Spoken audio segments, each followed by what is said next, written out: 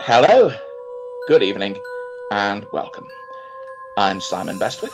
And I'm Gemma Files, and this, of course, is No Darkness But Ours. Now, one of the things we've done quite a few times in the last few months is what we call a deep dive, which is essentially, for want of a better term, which is where we'll take a particular film we really, really like, and we will discuss it at as greater length as our audience can tolerate, or possibly a greater length than our audience can tolerate. That remains to be seen. And we've done that with films such as Penda's Fen, In the Earth, Dust Devil, the main... Yeah, Aterados. And Aterados, yes, the Argentinian film Aterados. All of those so far have been paywall. You have to be a subscriber to the channel or to our Patreon account to listen to them. So this one is going to be a bit different. This is going to be the first one where it's available to the public for free, so you can hear the kind of stuff we witter on about. It's also different because this is going to be the first podcast we do where the topic is chosen by our listeners. We did a Twitter poll. We kind of narrowed it down to us. We had been talking about the films of Eric Red, or films written or co-written by Eric Red, and sort of asked which one do you want us to talk about, and we offered them a toss-up between Near Dark, The Hitcher, and Blue Steel. And overwhelmingly, the verdict was do Near Dark. I still want us to do The Hitcher and Blue Steel. Absolutely. Absolutely. But Near Dark, it's not a surprise, and it's just rewatched it tonight, the first time in a while, and interesting to compare this to The Lost Boys, which came out around the same sort of time, and it's interesting how many parallels there are, not least that each one includes one of the sons of the actor Jason Miller in its cast. Father Karras from The Exorcist, as the father of both Jason Patrick, who plays Michael in The Lost Boys, and Joshua Miller, who plays the spectacularly repulsive child vampire Homer in Near Dark. I mean, Homer he's like the polar opposite of Claudia in Interview with the Vampire, who's this like angelically beautiful child who's like a rapacious predator. He's like, everything about him makes weird, pudgy little horror show with a lisp. And, It's a weird, pudgy little horror show myself as a child, and not with a lisp, so I should be more sympathetic. But everything about him just makes you sort of. If he was, if he's the kind of child who should be on, Durex posters, and Planned Parenthood ads, and Joshua Miller made a little tiny bit of a career there for a while, playing preteen sociopaths, essentially, because he also is in River's Edge as, I think, Keanu Reeves's younger brother, who's pretty obviously on his way to becoming Homer. So, there were a lot of parallels actually between. I mean, both of them also have a really memorable soundtrack. The Lost Boys, that soundtrack CD, I think, is still selling these days. Complete with from sort of Echo and the Bunnymen covering the doors as People Are Strange to Beauty Has Her Way by Mummy Calls, which Kate came down the aisle to at our wedding. God, I love that song. Absolutely. Why did that band ever make it bigger? And Timmy Capello showing up for, despite nobody having asked him to, with long hair, a saxophone. I still believe. Stripped to the waist with his abs all glistening with olive oil. Absolutely. Again, who could not love the Lost Boys? But I mean, whereas Near Dark has a soundtrack by Tangerine Dream, and that's all you really need to say. But both of them, I mean, it's. Also an amazing use of diegetic music, particularly in the scene in the bar. Oh my God, yes. Holy fuck. The more I thought about it, the more parallels I could see. Like in both cases, you've got a single parent family, the father in Near Dark, the mother in The Lost Boys, with two children, and the older brother, the older of the two siblings, is basically drawn into this other group. Yes, this other weird found family, made family. Although, I mean, it's a homosocial group in the Lost Boys. Yeah, it's more of a nuclear family and more of a nuclear family, and in Near Dark. I mean, I guess you could make an argument that, you know, David and Star are the mom and the dad, and I'm like, no, Star is David's beard. And, you know, she's a honey trap. And I think she knows very it. Much so, very much so. It's a very, very. It is strictly. It's a total sausage fest apart from her. So there's a beautiful young woman who draws him into that family, and who, in extricating himself from it, he also extricates her from it. Oh, and both families also include a little boy vampire. That's true. That is absolutely true. And both of them include the idea that vampirism is reversible. Yes. Although, again, one of the interesting things is that potentially reversible. Yeah. In the Lost Boys, there is this line that's a cross. As long as you do not cross the line of actually killing somebody to feed your thirst for blood, then you can still come back. But of course, May in Near Dark she spent about 4 years. Yeah, and she's killed lots of people, as far as I can tell. She's probably, you know, responsible for an amazing amount of, you know, dead guys and unhappy families. If they're killing like virtually every night, then that's a lot. That's a very high body count. I think possibly one thing we should do is just have a quick summation of the plot. Okay, so Caleb, a young cowboy, he lives at home with his widowed father, Loy, played by Tim Thomerson, and his younger sister, Sarah. And you know, they're definitely down home folks, but their life is pretty, you know, it's kind of boring in its way. And one night he puts on his cowboy hat and goes into town to try and find some fun with his boring high school friends. And out into the night comes May, played by Jenny Wright. And Caleb is Adrian Pasdar, by the way. Adrian Pasdar, at his dewiest, youngest, you know, pre-Prophet, pre-Heroes, you know, looking good. Anyway, so drooling on the keyboard there. Yeah, sorry about that. Basically, he sees May, she sees him. Immediate sparks, and he looks up from slapping a mosquito to look at her, and he comes over and he starts to try and charm her, you know, and takes her to see his horse, because he's like, all girls like horses, you know. Immediately you can tell that there's something a little weird about May, because, and she says it herself, you ain't never met no girls like me, you know, because his horse is freaked out by her. She immediately starts talking about how, you know, the light from those distant stars won't reach Earth until 1 million years later, but I'll still be here, and that's why, you know, She realizes that the sun's about to come up, that things are getting a little lighter than she thought they were getting, and she starts begging him to take her home, and he refuses to do so until she kisses him. So he sort of tries to extort a kiss out of her.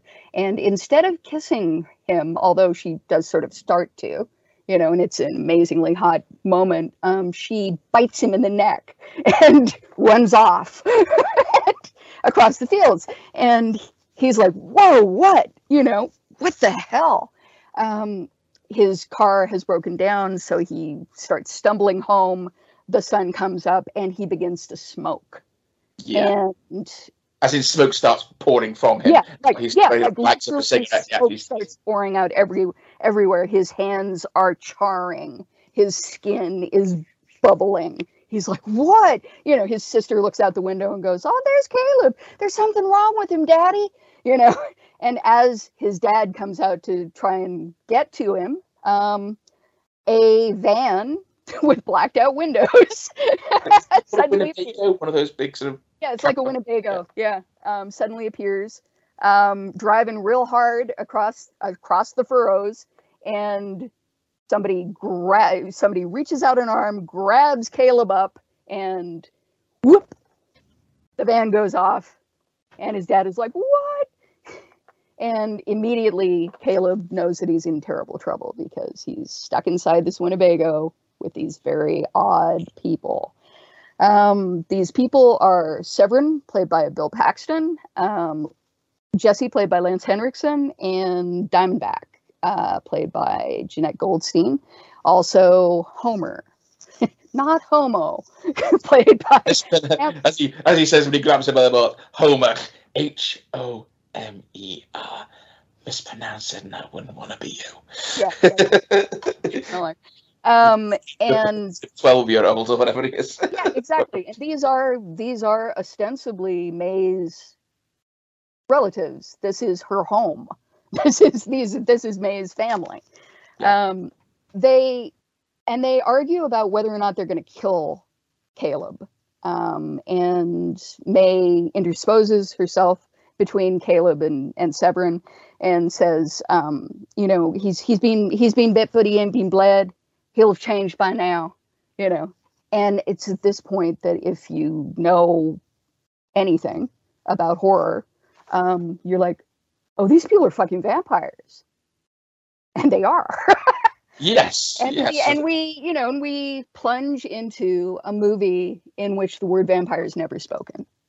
Yeah. You know, it is a movie about an outlaw family. It is a movie about a man who, you know, is stuck inside of it because of love and addiction. You know, because very quickly he discovers that he can't get away from May because, you know, the first night that they stop after switching vehicles, which they do all the time, you know, setting the Winnebago on fire and finding, you know, and blacking out the windows of the next vehicle. You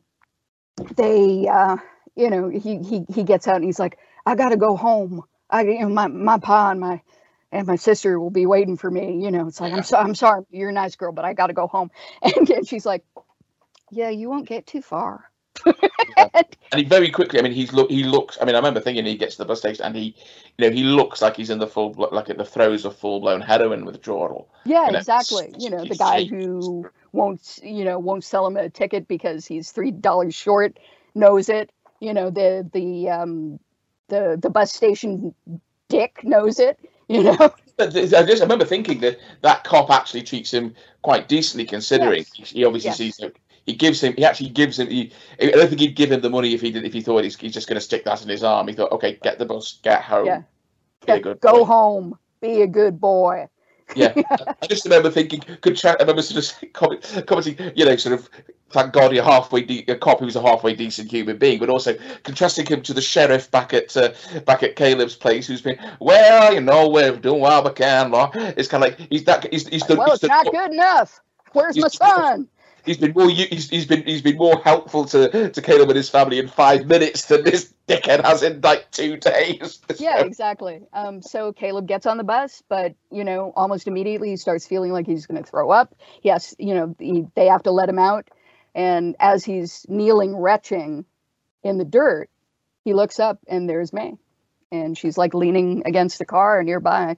She's like, "I told you so," you know. And he comes over and she bites open her, I've got something for you, you know, and she bites open her wrist and he latches onto it like a baby with a bottle, baby with the breast. Yeah. And Eli's breast particularly. immediately he understands that this is what he needs.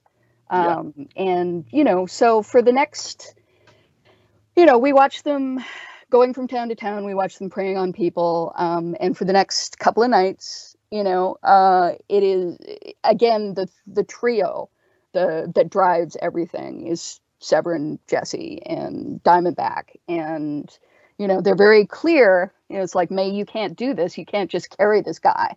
It's like, you can't just feed him. He has to kill. Yeah. He has to do that. Because otherwise he can't stay with us. It's like, otherwise we're going to have to, you'll kill you without killing you. It just means you'll be uncomfortable for a real long time. I take it they're going to like bury him, face down. Or maybe they're just going to feed him, throw him into the sunlight kind of thing. I mean, I suppose that'd be a very long and painful way to. Yeah, exactly. Another thing I noticed, because obviously he doesn't cross the line of actually killing someone, but there is the scene when they're with the truck driver, and when May is obviously trying to get him to kill the guy, and can't do it. He's throwing up, and the guy is like, "You're okay," and he can see May sneaking up behind the guy, so he could warn him, but he chooses not to. He looks away, carries on throwing up, ensures the guy's distracted. So and she just. Yeah, so he does. She's a good little killer. She's learned her lessons. But he doesn't. Well, he doesn't actually do any killing himself. He's perfectly. He's quite complicit in that murder, because he may not quite be able to do it himself, but he can certainly. He absolutely knows that he cannot survive without blood. That he can't. And that blood is now his heroin. That blood is now the thing that and we get that amazing scene where he's feeding from her next to the oil derricks. Yeah. Yes. And the pumping motion is like his heart, as he's feeding from her, and her heart, and the way that they're starting to, synchronize, I guess. And she has to like push him off of her because he's taking too much.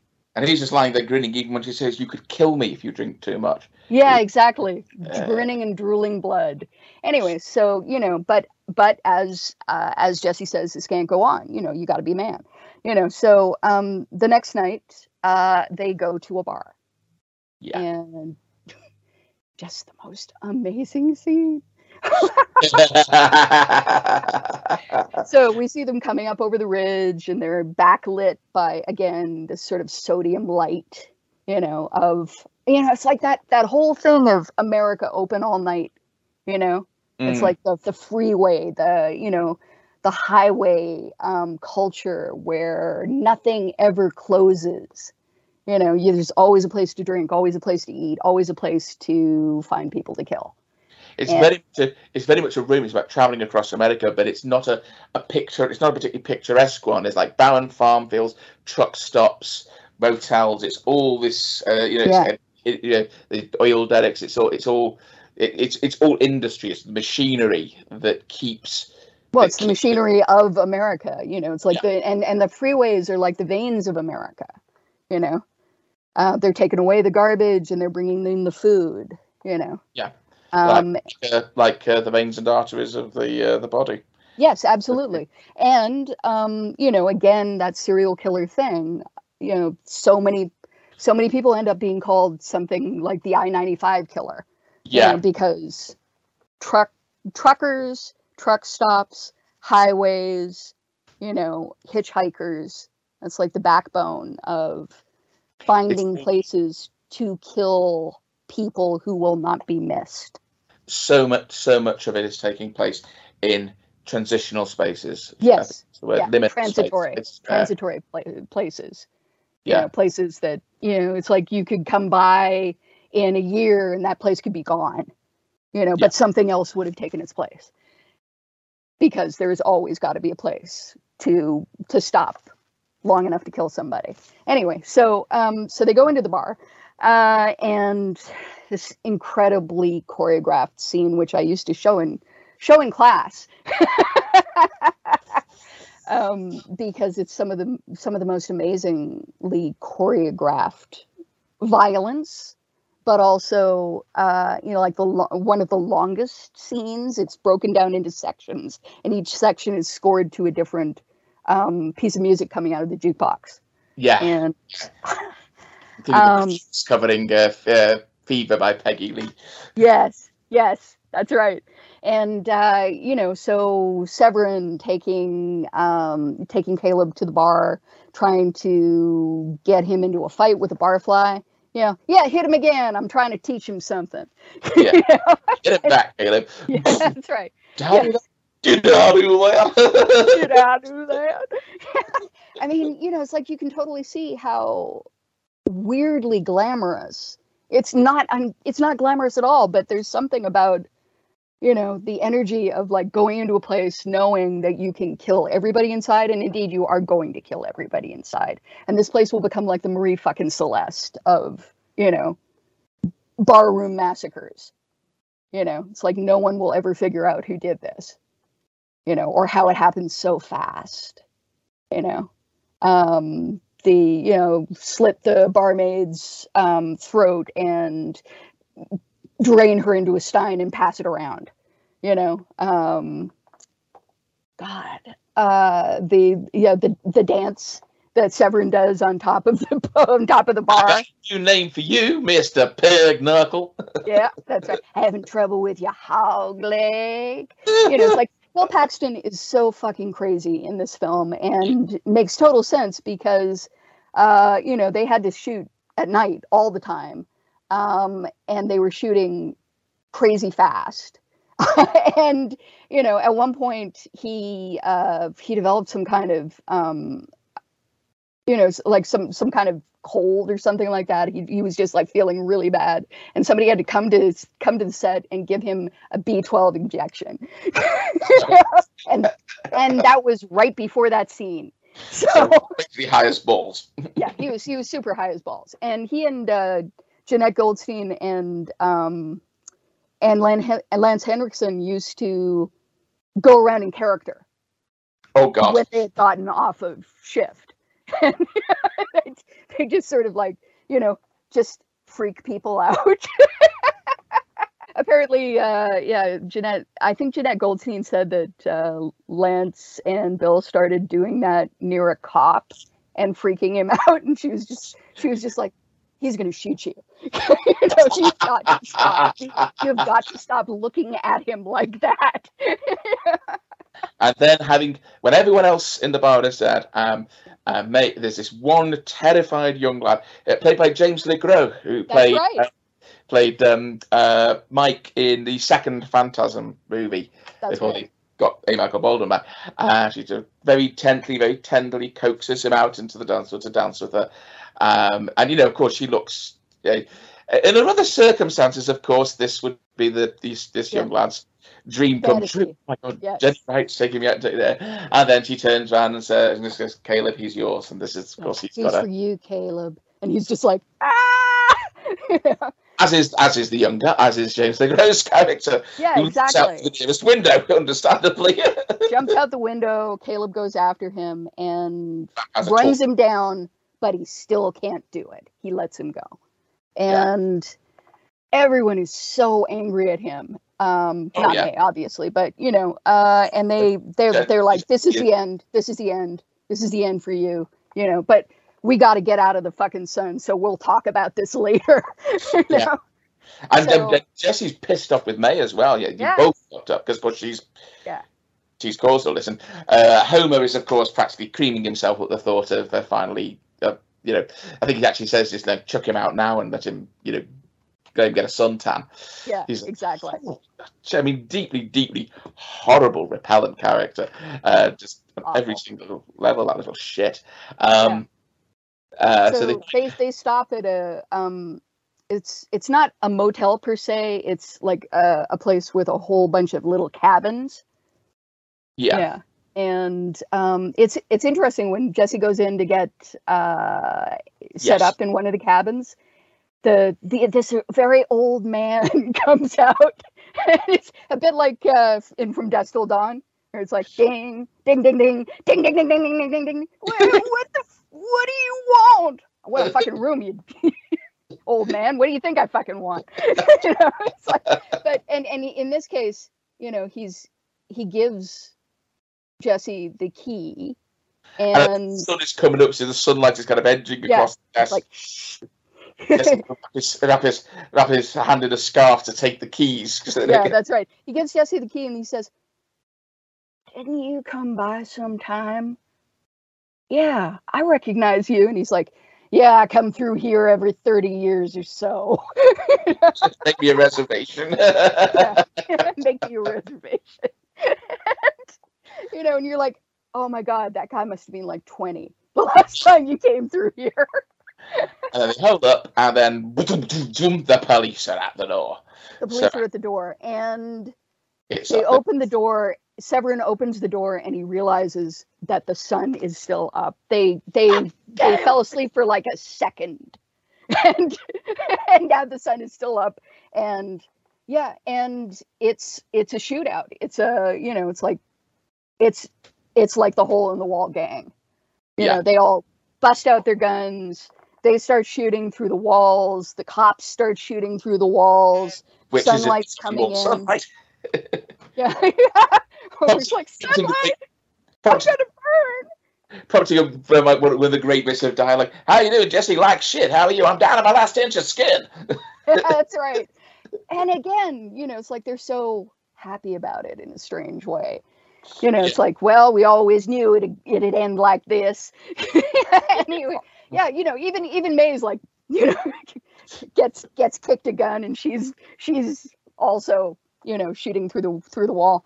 And Caleb says, give me a blanket. I'm gonna make a run for it. I'm gonna make a run for the car. Jesse's like, okay, son. Why, yeah, try it. Grandpa, doesn't he? Yeah, Jesse goes grandpa and just go, okay, son. Yeah, that's right. Yeah, he calls him grandpa. And this is when the tide starts to turn for Caleb, because he's willing to risk himself. He's willing to risk himself for May, but he risks himself for everybody else at the same time. Yeah. And and he goes out, and he's got a blanket. He's as covered as possible, but he immediately starts to burn. Starts to cook. Keep shooting him. So the cops are shooting him in his legs. He's going down on one knee, going down on the other, and and he just keeps running, and the blanket bursts into flame. He just keeps running. He manages to make it into the car, and then he drives the entire car through the wall of the cabin, and all of them jump inside, and then he drives out through the other wall. Drives out through the other wall, and suddenly Caleb is the hero. Yeah, man of the hour kind of thing. Yeah, absolutely. So, and they're laughing, and they're, you did good, son. It's like, and he's happy to be accepted by these people, much like his complicity in May killing people to feed him the blood. He's happy to be accepted by these people, because just hanging around with them is tainting. Just hanging around with them will, start to change you into a person that you don't want to be. There was the big buzz. What she says to him, doesn't she? It's a really telling line. The night has a price. Yeah, the night has a price. Yeah. That's right. He's not willing to pay, but he really, really does like all the stuff that you get for it. But yeah, absolutely. So they end up by the time the sun goes down, they're at another motel, and this turns out to be the motel that Loy and Sarah have come to after looking every fucking where for Caleb. Yeah. Going out and trying to do what the cops aren't doing for them. And and this is where things start to turn. And we move into the final sequence. It is just such a good film. Just such a good film. If you haven't seen it, see it. Why haven't you seen it? Just see it. Yeah, absolutely. I think that's definitely good. Yeah, my husband often points out that if you genuinely had to drain an entire human being every night, it's just unviable. That type of vampirism is absolutely unviable. And I agree with that. Even if you're saying things like, okay, well, you drain a person and then you break their neck, you don't you don't drain them to the point of blood and then leave them, because then they turn into a vampire or whatever. Well, I think she says with Caleb that, you know, he's been bit, but he ain't been bled. That's right. So it's the actual bite where if you suck out the blood, and they die, as long as they die. So it's the saliva. That's interesting. Yeah. So in fact, taking somebody's, entire blood supply out and giving them human blood should not do a fucking thing, really. Well, it struck me as interesting. I mean, of course, but again, if you look in terms of family dynamics, because people often talk about family in terms of blood, and Yes. so, and Caleb's Loy and his sister are basically Caleb's blood family, would be the phrase that some people would use. That's right. Yeah. And so in case it's the transfusion that his father gives him that saves him. Yeah. So whether there's a thing there, it's verifying his genetic family, Yeah. But again, that shouldn't work for May. Well, of course, again, there's the mingling of blood. It's a very so the idea is that it's Caleb's love for her. Possibly, or the fact that they have that bunch. He takes it. She absorbed him into his family. Now he absorbed her family. Yeah. In reverse. Yeah. No, that's true. She was the first person to accept him, the only person to accept him for a long time. But then he was accepted into that family. But then that family is decimated.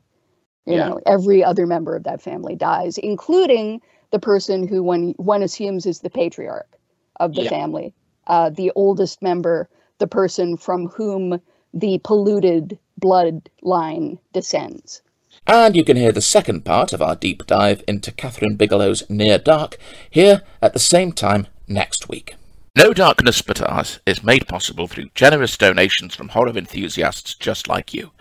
If you'd like to support us, you can sign up to our Patreon and get access to exclusive content, or you can make a one-off donation via Ko-Fi. Links in the description below. If you enjoyed this episode, please let us know in the comments, share and subscribe, and don't forget to hit the like button if you're watching us on YouTube. Let us know as well if there's anything you'd really like to hear us talking about in the future, and we'll be back with more at the same time next week. Until then, I have been Simon Bestwick. And I remain Gemma Files, and this has, of course, been No Darkness But Ours.